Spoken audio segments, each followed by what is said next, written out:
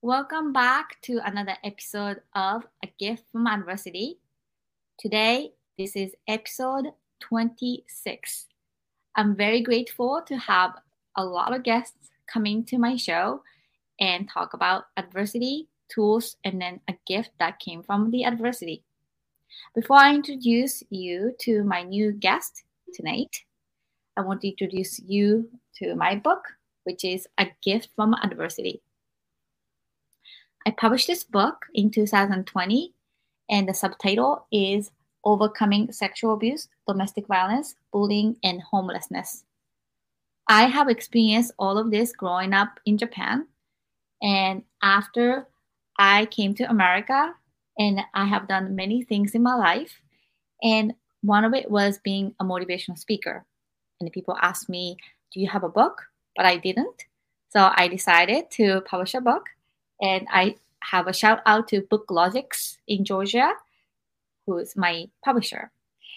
And after I published my book, a lot of people told me they are also victim of sexual abuse, domestic violence, which some people I had no idea of.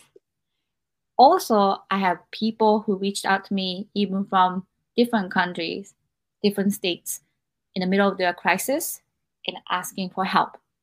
And I felt compelled to create a platform where people can talk about the adversity and tools and a gift that came from it. So today we have a guest all the way from Arizona, and her name is Terina Maldonado. Terina, thank you so much for being here tonight. Hi, Drew. Thank you so much for having me. I love the whole concept of your podcast of sharing things that we have triumphed over and the tools and the gifts that we have created for those. I think it's a beautiful concept. Thank you so much for saying that. And thank you so much for sharing your time and then willing to share your story tonight. Yeah, of course. Thank you for having me. Absolutely. So can you please tell our audience your name and then what you do? Yeah, so I'm Terina Maldonado, and I am a public speaker, like you mentioned, sharing your story. I also do the same thing. And I also am a life coach and a facilitator for corporate trainings. Okay. And how can people reach out to you, find about your work? Do you have a website? Do you have a social media handle? I do. Thank you for asking. My website is my name, TerinaMaldonado.com. So that's pretty easy to find. And then on Instagram, same thing, Terina Maldonado. And Facebook, you can search me up there with my name as well. Wonderful. And then what kind of things are on your website? Well, it's still a little bit baby. It needs some work. But it just has a little bit of information about myself and what I do and what I offer. Yeah. And what are your focus when you especially doing life coaching? So I really love this kind of will fall into the gifts when we get to that point. But I really love helping people who are going through a transition, whether that be stepping out of a toxic relationship, transitioning to, out of a job that didn't bring them joy, transitioning in a relationship in some way or another, just really helping people to navigate those transitions. Because I think as survivors of abuse, we're very acutely aware of how difficult a transition is, because you have to transition from being that victim into surviving. And a lot of those tools that I use, I found to be very helpful to others in many different areas of life as they're transitioning to different things that bring them greater joy. Got it. So people who are listening to our live, they are welcome to comment and then ask some questions to Terina by typing the comment as well. So without further notice, let's just dive into our topic, which the first question is, what was your greatest adversity? So the word greatest is kind of what stood out to me, because like many people, there's been many moments of great adversity for me. And I think some of them kind of lead to each other. So as I've thought about our conversation together and what to share, I thought we'll just start at the beginning.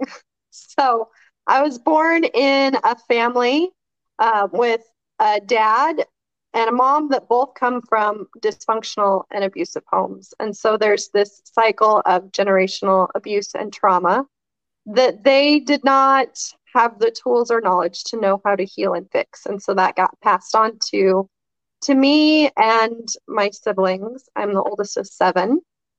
And so we endured child abuse, physical, emotional, verbal. There was sexual abuse in our home. And it wasn't until I was 18 that my parents ended up getting divorced. And so it was my entire childhood and teen years that I had to try and navigate this home where it felt like every day the rules of the game changed. There was this game that I was playing, but I didn't know what the rules were, so I could never win at the game. So after I turned 18, I moved out, and my first boyfriend, I ended up being sexually assaulted, and that is in large part because I wasn't able to recognize the red flags of an abusive relationship, because all I had known was an abusive relationship. And so that just kind of compounded, and I found myself in this really, really kind of dark spot of, I'm going to end up with a family and a home life exactly like what I grew up in if I don't change something. And so I went to a therapist for the first time at 18, and that really was helpful in kind of giving me a springboard to do some good healing on my own. And that's what I was able to do, was kind of work on doing some personal healing on my own. Well, thank you so much for sharing that. And I'm very sorry that you went through this.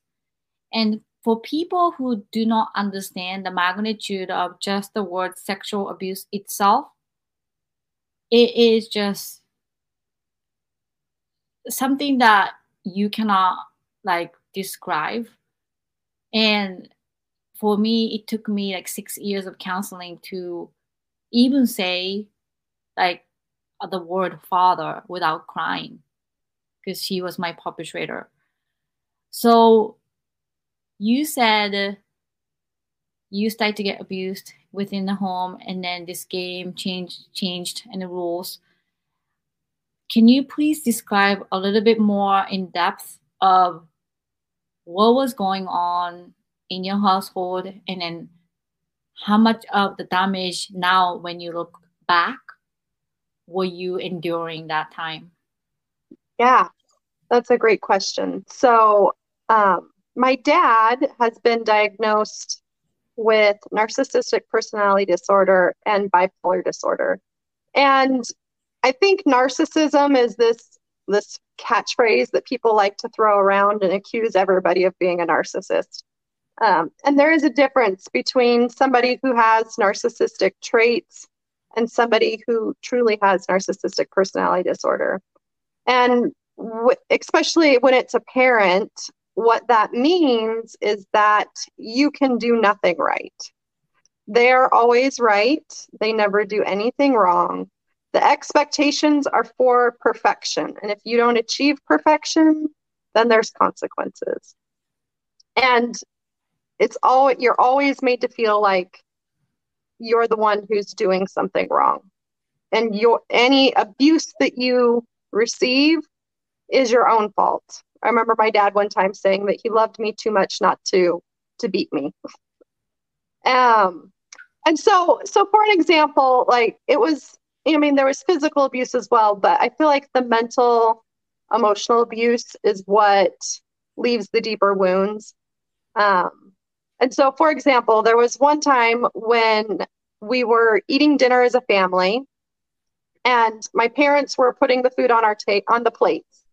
And there was a salad and there was mashed potatoes, and I don't remember what else there was, but there wasn't enough room for everything to just be on the plates nicely. And so my dad was serving the salad and he was just putting it on top of the mashed potatoes and gravy. And it was making the salad soggy. And I didn't want my salad to be like soggy with gravy.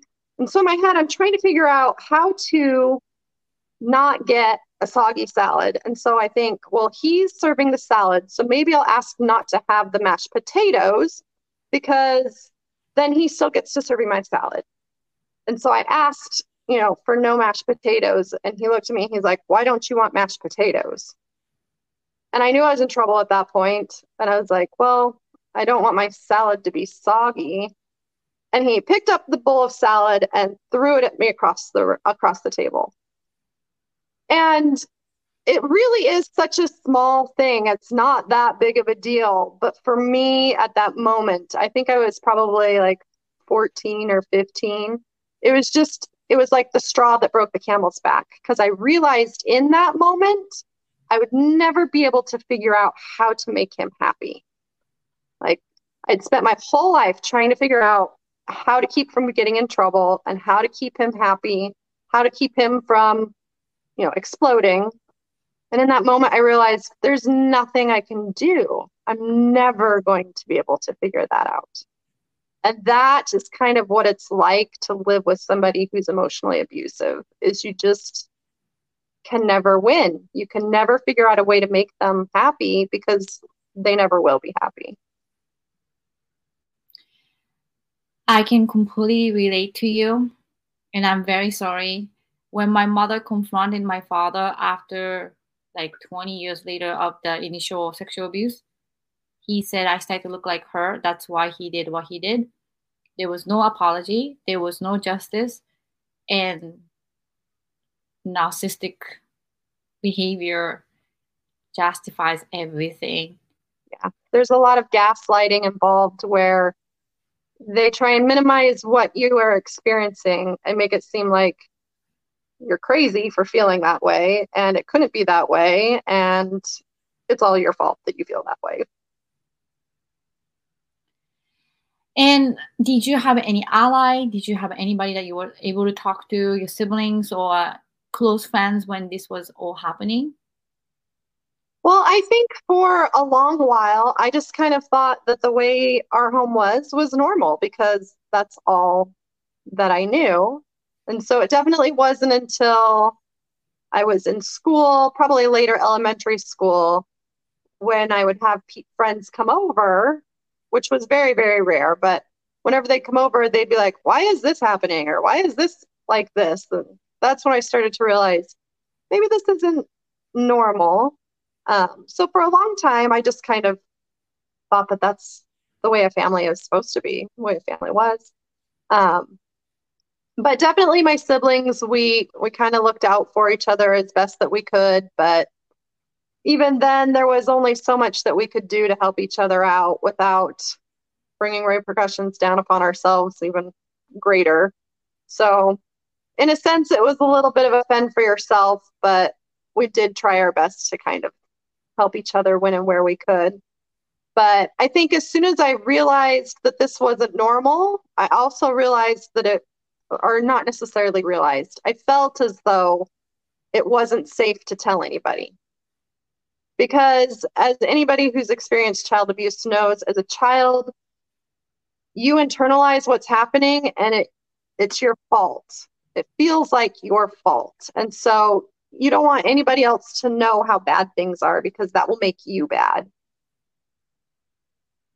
And so I would say of support outside the home, I don't really feel like I had anybody that I could turn to and that was a really good ally.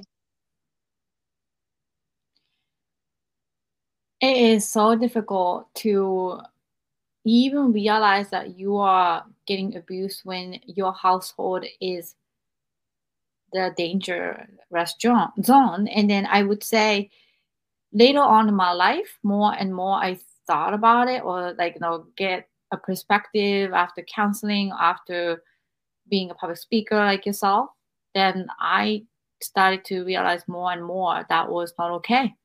But as much as we hate to see this, I feel it's common, and I feel so many victims are out there and they don't know it because normalizing it is because it's their life and there's no comparison and there's no escape. Yeah, and it really truly takes a lot of courage to look at what you've experienced and not minimize it. To not say, well, I mean, it wasn't so bad. I mean, look at so and so, they've had it so much worse. Or, listen to a podcast like this and be like, well, at least my parents weren't as bad as Terina's. It takes a lot of courage to say, what I experienced was really bad and it was wrong and it really hurt and damaged me. That's a very courageous thing for somebody to say. Because when you say that to somebody else or to yourself, then you have to step into this space of also acknowledging that you probably need to get some help to heal those things. So I know you mentioned about the relationship that you had after you kind of got out of the situation. And when did it realize that you were kind of in a bad situation in the relationship? Yeah, so this is really interesting. I wish that I could say that I had ended the relationship right after that happened, but I did not. I took the blame on myself. At that time, I didn't even realize that what had happened had been sexual assault, partly because of growing up in this abusive home with no examples of healthy relationship. But I also was raised in a high demand religion that was a very, very strong purity culture where it's the woman's responsibility to be clean and pure and to not be a temptress for the men and to not dress inappropriately because you might cause a man to think inappropriately. And so after it happened, I actually went and repented to my church leader for what had happened. And it wasn't until the Me Too movement where I learned what consent was and really learned and accepted, wow, okay, so that's what happened. Because I knew at the time that I hadn't wanted to have sex, but I didn't understand consent. And so it still felt like I had done something wrong. And I internalized that I had done something wrong. And so here I was, it was like, I don't know, like 15, 16 years later. I'm a mom of 3 kids, and I'm having to process a sexual assault that happened over a decade ago. It was very interesting to try and to navigate that. And I remember one of the things that was hardest for me to process was this, like, how did you not know? How could you have been sexually assaulted and not know that? And so it took some time and some therapy for me to realize, the reasons why, and to take the blame off of myself because I had held that blame for far too long and really process what had happened. I'm very sorry to hear that. And as a victim myself from child sex abuse, that had happened to me in my adult life. And then until my friend told me, Julie, that is called sexual assault. And I didn't even realize because the sexual violation was everyday thing for me growing up from 3 men, my dad and 2 uncles, pretty much every day since 4 years old. And I thought it was normal. It was like a tickling game or whatever. So then I was just so numb. I didn't even know what sexual abuse was until I came to this country. I didn't even know what PTSD was until I was 21. Mm. And to be honest with you, if there is no education around this, if there's no advocacy around this, the perpetrator will take advantage of you, and then they will say, this is a game, this is a tickling game, this is what you're supposed to do. Yeah. And then we would never learn. So the part of it is numbing yourself. So a lot of times people do not understand for the victim of the sexual abuse or domestic violence. especially when it was in your childhood, they tend to numb and then play dead and not feel anything. So one of the biggest challenge while doing the counseling was to connect the event and emotion. There was a huge gap. So I don't know if you could relate. When people say something bad or yell at you, it triggers me, but the anger doesn't come until later, like a week after. And it took me so long for me to be able to connect the moment of whatever the insult that's happening to me, to connect my anger. It was just numb. And then that's kind of how I survived my trauma and abuse, by numbing myself and then being a la la land and not thinking about moment. And that led me to completely numb and a completely disassociation of event and emotion. Would you agree? Yeah, absolutely. It's definitely the numbing and the disassociation is something that really is essential to be able to survive. When you're a child, you can't feel all of that. That's too much. And so it's a protective thing that survivors have to do. And so in that moment, it's good. But once we're out of those situations and we're in safe spaces where it's okay to feel our emotions and it's okay to express our emotions, we have to learn how to stop disassociating, stop blocking those feelings, and start allowing those feelings in.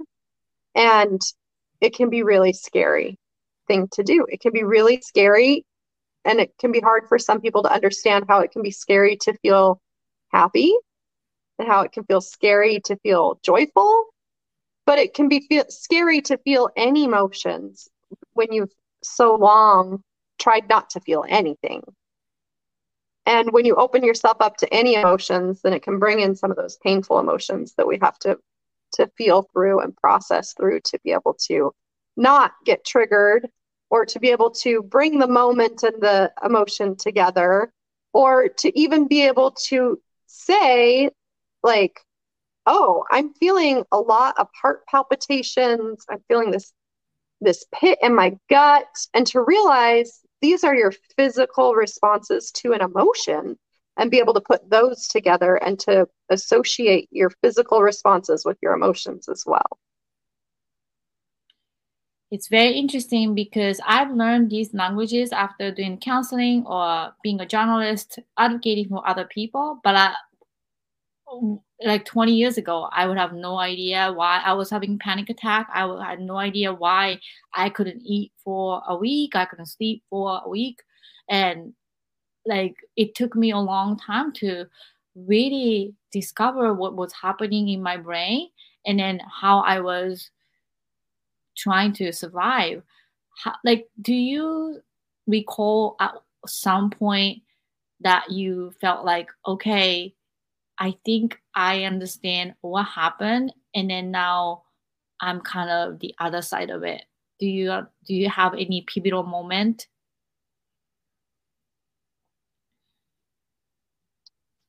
That's a really good question. I don't know that I can pinpoint one specific moment where I felt like I was on the other side of it, but I do remember a moment where I realized that my life was in my hands. My healing was in my hands, and the choice to live a happy life was mine.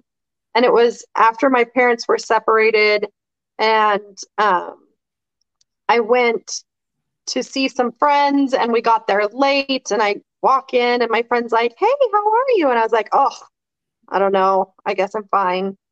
And my friend very empathetically looked at me, and she's like, "Well, why? What's wrong?" And I was like, "Well, we were late, and like my parents are getting divorced." And then I realized, like, these are just circumstances, and I don't have to be in this like, "Oh, life is just kind of miserable" moment. Like, I realized that the choice for happiness was on me, and I could choose to stay in this space of a victim, or I could choose rise above that and be a survivor. Well, thank you so much for sharing that. Now, that can shift to my second question, which is the tools that you use to overcome. And then I like this part of the question a lot because when I started this show, Terina, I had no idea where it's going, and I had 25. I guess this is episode 26, and I feel like everybody who came on my show had very unique techniques and tools that they use to overcome the adversity. One guest was saying that she went to this rage room and then broke everything. I have wanted to do that. That looks so fun. And I actually found near my house that has that service. I booked my session next week, so I can't wait. Oh, that's awesome. Yeah, so the reason why I wanted to highlight this was because I am a survivor and I've tried so many modalities to heal myself. And then no matter how much I tried different things, nothing really clicked. I'm sure a lot of things has helped me and it led me to where I am right now, but I couldn't really recommend it like this completely worked. But is there anything that you tried that worked to overcome your trauma? Yeah. So I think kind of to the point that you're sharing is that we're all different and we all heal in different ways. And I love that you said that you've tried so many things. I have tried so many things. And to me, that's kind of what makes a survivor is you don't give up when the first thing doesn't completely heal you because it's a journey. So to the things that have helped. One of the biggest things I did is I moved across the country to some place where nobody knew who I was. And I did this very mindfully with the intention of discovering who I was. Because for my whole life, I'd had to play the part of this perfect daughter, the perfect sister. For all my life, people knew me as Terina, who came from the poor family, or Terina, who was the oldest of all of these siblings, Terina, who was bright and bubbly and talkative. And for the first time, I was going where people only knew me as Terina after I introduced myself. They had no preconceived idea of who I was. And so I very mindfully took the time to try and get in touch with who I was and who I wanted to be. And that was really helpful because I think that as survivors of child abuse, we don't often take that time to really figure out who we are. We just jump into being whoever needs us to be, our partner, our boss, our friends. We'll be whoever they need us to be. And we never, a lot of us, it takes a long time to really sit down and figure out who we are. So that was a really beautiful gift that I gave myself, of moving somewhere where nobody knew me and I could really take a moment to figure out who I was. I love yoga. I find it to be very, very healing. And on that vein, I really like meditations, although I have ADHD, so I have to use guided meditations. I'm not so good at just laying there and being in the silence. And I've also really enjoyed breath work, which has been really healing in physically experiencing some of my emotions and releasing some of those. That's been helpful. I love when I start to feel disconnected to just get out in nature. There's been plenty of times where I've literally just gone and sat in my backyard for 10 minutes and soaked up the sunshine, and I let it re-energize me and let it help me.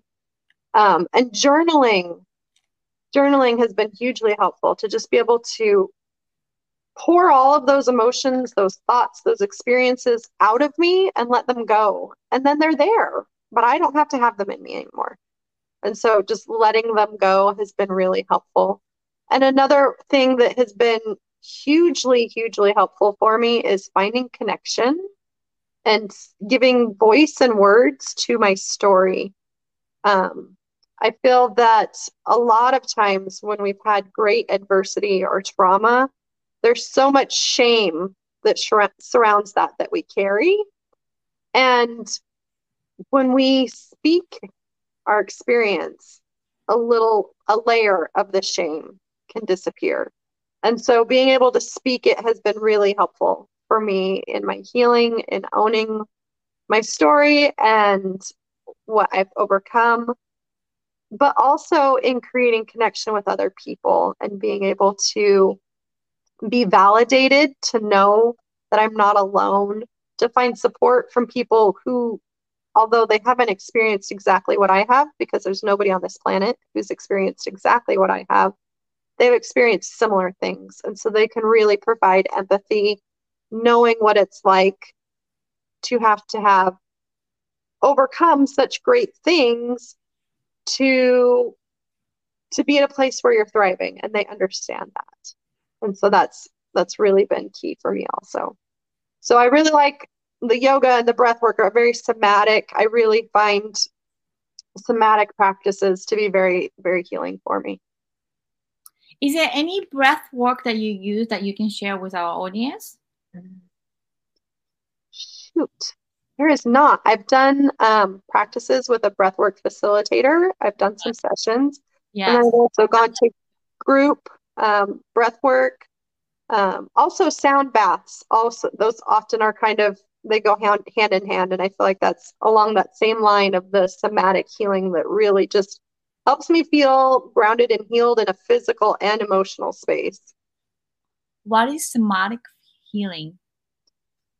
So it's a little bit of a newer, not necessarily newer um, concept, but somatic things would be like yoga and those kind of things. But there's also you can get certified. I just did training in somatic experiencing, and it's you can go to, I believe it's somaticexperiencing.com. I believe that's the website. If not, just Google somatic experiencing, and there you can find different therapists that are trained in it. And it's just being able to see the body and see where emotions might be stored. So if you've ever read The Body Keeps Score, it kind of goes hand in hand with that philosophy that emotions can get stored in our body, and as we physically release them, we can find emotional healing as well. That is very interesting. It really is. It's really fascinating to see the connection between chronic illness and chronic disease and an emotion like trauma that has not been healed, and to see how people can really heal from these physical ailments that they've had for quite some time by processing the emotional traumas that they've got stored. So you mentioned about sharing your story has somehow helped or healed you. Did how would you describe? How do you describe that? Well, I think first and foremost, just being able to give words to your experience helps you to be able to heal it. You know, kind of like if a child is feeling anxious or scared, if you give them the opportunity to put words to what they're scared for, it might help them to not be so scared anymore. And so being able to even just say, because I remember at one point being like, yeah, my dad's really strict. Yeah, my dad's not that nice. And I remember the first time I used the words, my dad was abusive, and what that felt like. And the first time it felt very scary and very unsafe because I'd experienced so much gaslighting within my own home that it was almost like I was waiting for somebody to be like, was it really that bad? Are you sure it was abuse? Are you sure it wasn't just, blah, blah, blah? And then as I used it more and people didn't question that or try and, gaslight my situation and say that what I experienced isn't what I experienced, I was able to really own that, yes, what I experienced in my home was abuse. And I think just like with addiction. They say that the first step to recovery is acknowledging that you have a problem, right? And so, just like with addiction, with trauma, the first step to recovery and healing is being able to acknowledge that you've been hurt and being able to look at that and see that. And so speaking that really helps you to do that. And then also, as I would talk about things, I would feel myself letting go. I could literally just feel the shame releasing as I would speak these things and be met with empathy and acceptance from other people and not be met with, questioning or judgment. So certainly, as you start to take steps into giving voice to your story and your experiences, you want to make sure that you're doing that with people who earned the privilege to hear that, and to people who are safe and who are going to value you, and they're going to mirror back what they've heard and support you and hold space for you. I really appreciate you sharing that. And I have experienced that myself.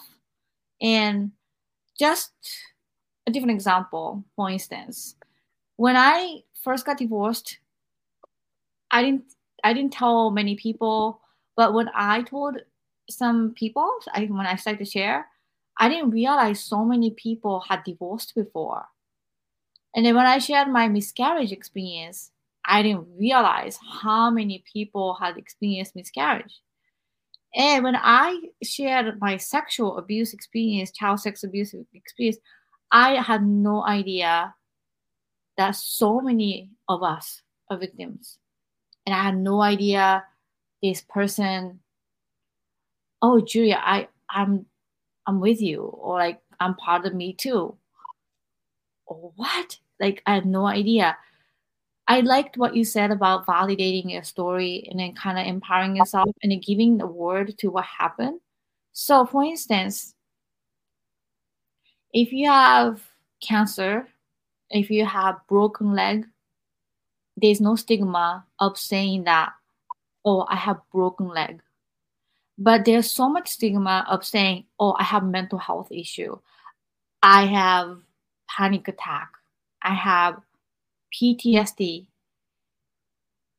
Rather than people just say, are you okay? Like people might judge you. Especially in Japan, we might lose our job because there's so much of stigma that people think you're crazy. But it's not crazy. It is the way that we cope, and then the way that we don't know so much tools or not so much talk around it. Therefore, not so many people know what to do. And then they scare away. Oh, you must be crazy. But it's not. And for instance, if you have fever, if your child is going through fever, you go to CVS and get Tylenol or ibuprofen and then to reduce the fever. But inside of the brain, when the limbic parts of the brain due to the trauma trigger fires up, and then when the cognitive part shuts off and then completely gets dark, and you can't function it, we don't yet to know how to attack this fever and reduce it quickly. And then that's when I think a lot of people struggle with finding the modality and trying out because we have yet to know the Tylenol or ibuprofen, like a simple solution to it. Yeah. But it is really exciting, the research that's being done in mental health, the fact that we now know about neuroplasticity and that the brain can heal itself. Just to know that that's possible is really, really exciting and is really hopeful as somebody who has to try and heal themselves. As you were talking, it reminded me of another tool, and it's one that I've at times felt hesitant to like share with people because I felt like there could be judgment, but I love self-help books. And I feel like I've been able to do so much healing on my own from reading what other people have had to say about healing, about thriving, about overcoming, about living in a positive way. And so certainly therapy helps, a professional therapist, but there's also a great value to kind of taking control of your own healing. And just like we talked about how there's so many things that a person can do, you're going to know exactly what's going to be most helpful to you. You're going to feel drawn to something. When I first heard about breath work, I was drawn to that, and then I found it very healing. I've heard about different things that people have used for healing, and I'll hear about it over and over, and it just doesn't have that pull to me. I'll think it's amazing that they've found so much success with it. I have a friend who uses a hypnotherapist, and she swears by that technique and says that it's been so super helpful. And I'm not discrediting that or her experience or hypnotherapy. Like, I think that those are probably amazing, but I haven't personally felt drawn to trying those and experiencing those. And so I think as you put yourself as your own hero, you'll know that you can heal yourself. You will know how to do that. That might be with tools that involve another person. That might be with tools that involve a professional therapist or a life coach or another really good friend who has gone through something similar. That doesn't necessarily mean that you have to heal yourself by yourself, but it means that you realize that you're in control of your own healing, and coming from that place of a victim, that you can put yourself in the space of a survivor. I really appreciate it, Terina. I think it's really interesting that there's so much study and then discovery about the brain that it can heal itself. Is it right? Yeah, it really is exciting. How can you find out more about this research? Like, where did you hear about it? About the brain?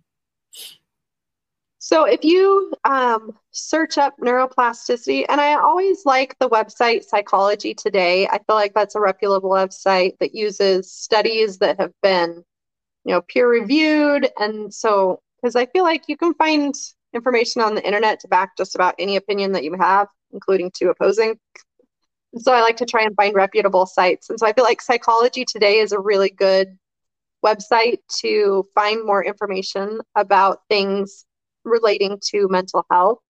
And so if you hopped on Psychology Today and searched up neuroplasticity, you'll find research regarding how we have found that the brain neurons can heal themselves and the brain can regenerate. And unlike what we've thought before, where after you reach a certain age, your brain just kind of starts to lose function, we're finding that you can regrow and your brain can heal and get and change. And that's really exciting from somebody who, after learning about PTSD and trauma and learning how that affects your brain and your brain development when you experience that as a child, I remember learning those things and just being really disappointed. Like, so am I just at this long-term disadvantage because I experienced abuse and trauma as a child and that affected my brain and changed the way that it grew?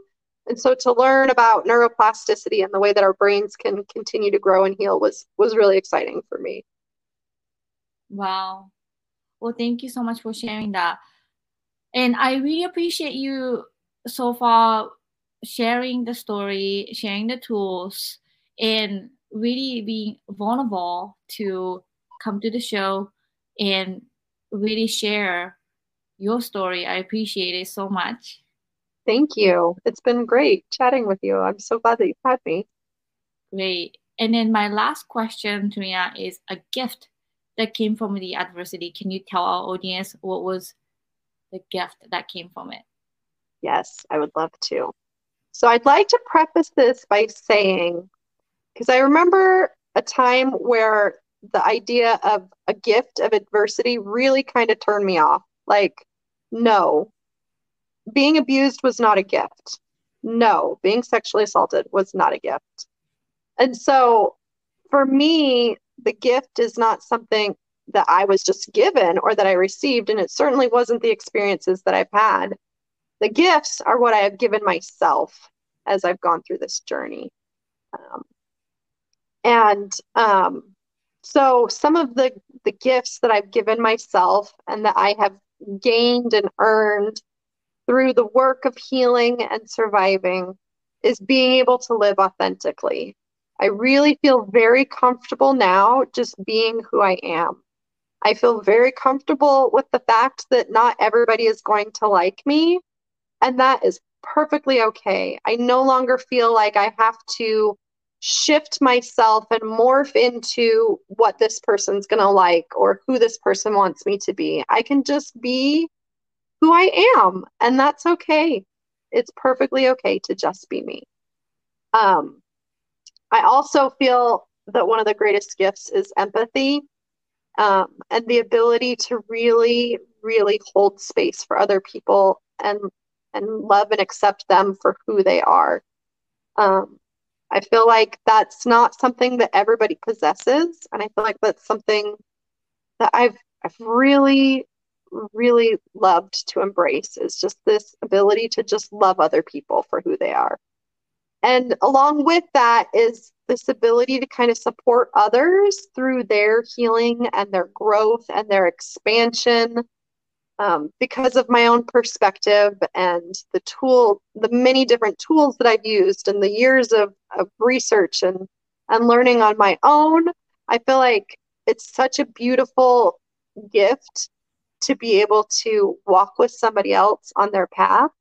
And I just am so thankful for the things that I have been able to take and learn and grow into, because I'm now able to help pass those on to other people. One of my life coaches that I love and adore, she's often said that it's not just an opportunity for us to speak up and share our stories, it's our responsibility. And every time you share your story, you give someone else permission to share theirs. And to me, that's a beautiful thing, to be able to empower other people to share their stories, to embrace their stories, and to be able to see them grow into beautiful, thriving people. Well, thank you so much for sharing the gift part of it. I know it has not been an easy journey or path, and you smiling, you are being present right now is a gift. And being able to survive all of these things and yet being able to function and be present for yourself and then for others, that is a huge win. And by that means, a lot of us who experience this adversity just can't survive, collapse, and that's Or, okay sometimes. or all they're doing is surviving. Yes. I see many people who get stuck in this space of just surviving, and they think that they've overcome because they're not necessarily in this space of super toxic environment, but they're not in the space of thriving either, because they're just barely hanging on, right? They're just surviving. They're not thriving. They're not enjoying life. They're not able to really connect with themselves. And let's just tie into the first thing that you said about your life coaching in the business, helping other people transition. So you have identified that they were actually in the survival mode still. So how do you help people transition that? So some of my favorite tools to help people to learn and put in their own toolbox are self-love, because I feel like when you really truly love who you are, it shifts your whole perspective of the world. Learning to love myself is what's given me the ability to truly be authentic and to show up as my true self, because I know, regardless of whether or not somebody comments on this podcast and says, Terina is full of crap, I don't know what she's talking about, that's the most ridiculous thing I've ever heard, I know that I'm still a valuable person. I know that my worth is still exactly the same, regardless of what that person says. And so teaching people, helping them to really cultivate that self-love. I also really, really strongly feel that people need to gain a greater understanding of boundaries.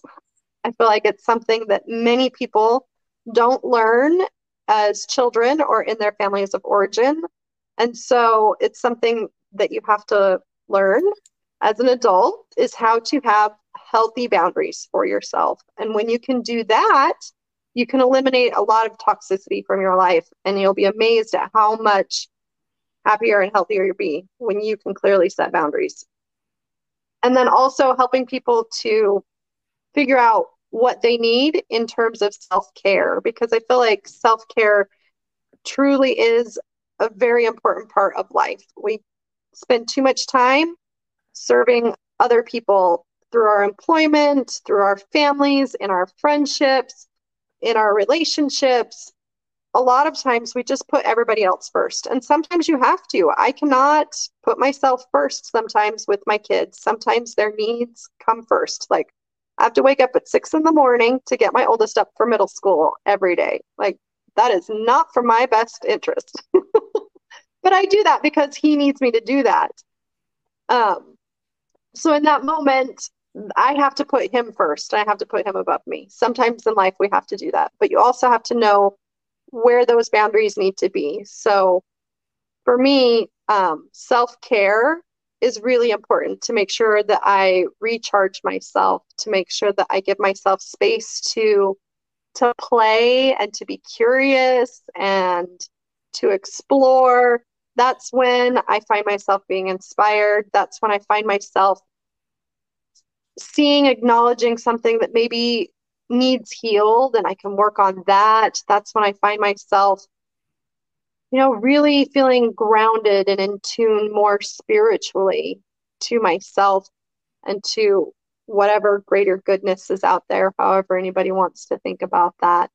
And so self-care can be really, really powerful as well, because you can't, it's as cliche as it comes, but you can't pour from an empty cup. So making sure that you're taking care of you and making yourself a priority in your own life. So I think those are, there's definitely different areas, but those are 3 things that I find really, when you learn to really own your own worth and really love yourself, when you have healthy boundaries, and when you can put self-care as a priority, you can see major shifts in your life.